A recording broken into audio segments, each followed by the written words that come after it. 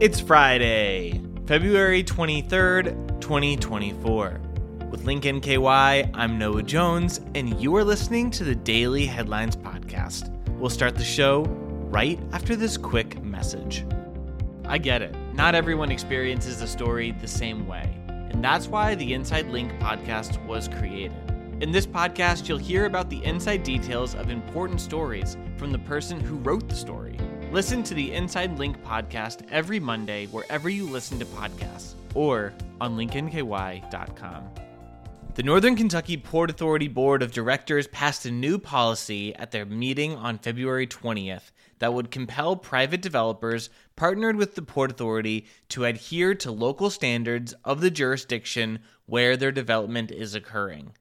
The full policy reads, "In exercising its statutory capabilities to benefit facilities operated by private users, the Port Authority shall require that such users comply with the development requirements applicable to privately held facilities in the applicable jurisdiction or political subdivision.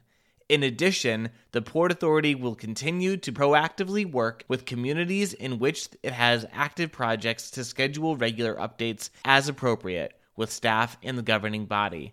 The move follows the proposal of a resolution by the Covington City Commission insisting that the Port Authority adhere to the city's zoning and historical preservation standards. Mayor Joe Meyer proposed the resolution, he said, because the Port Authority had declined to codify their adherence to the city's standards in writing. The commission deferred voting on the resolution at their meeting on February 13th. John L. Elfers, who served as the Kenton County Attorney for 28 years, passed away on Sunday at the age of 92. Elfers also served as the City of Covington's City Attorney for 5 years. During his time as the county attorney, he established the Domestic Relations Office and sat in leadership positions for various civic and professional organizations. A public visitation will occur at the Middlendorf Funeral Home in Fort Wright on Thursday, February 22nd, from 4 p.m. to 7 p.m. A private burial at Williamstown Veterans Cemetery is scheduled for Friday, February 23rd. In lieu of flowers, Elfers' family requests donations to the Alzheimer's Association. The Covington City Commission has heard recommendations for both a traffic impact study and an archaeological study, both of which are legally mandated for the Central Riverfront development located at the former IRS site in Covington.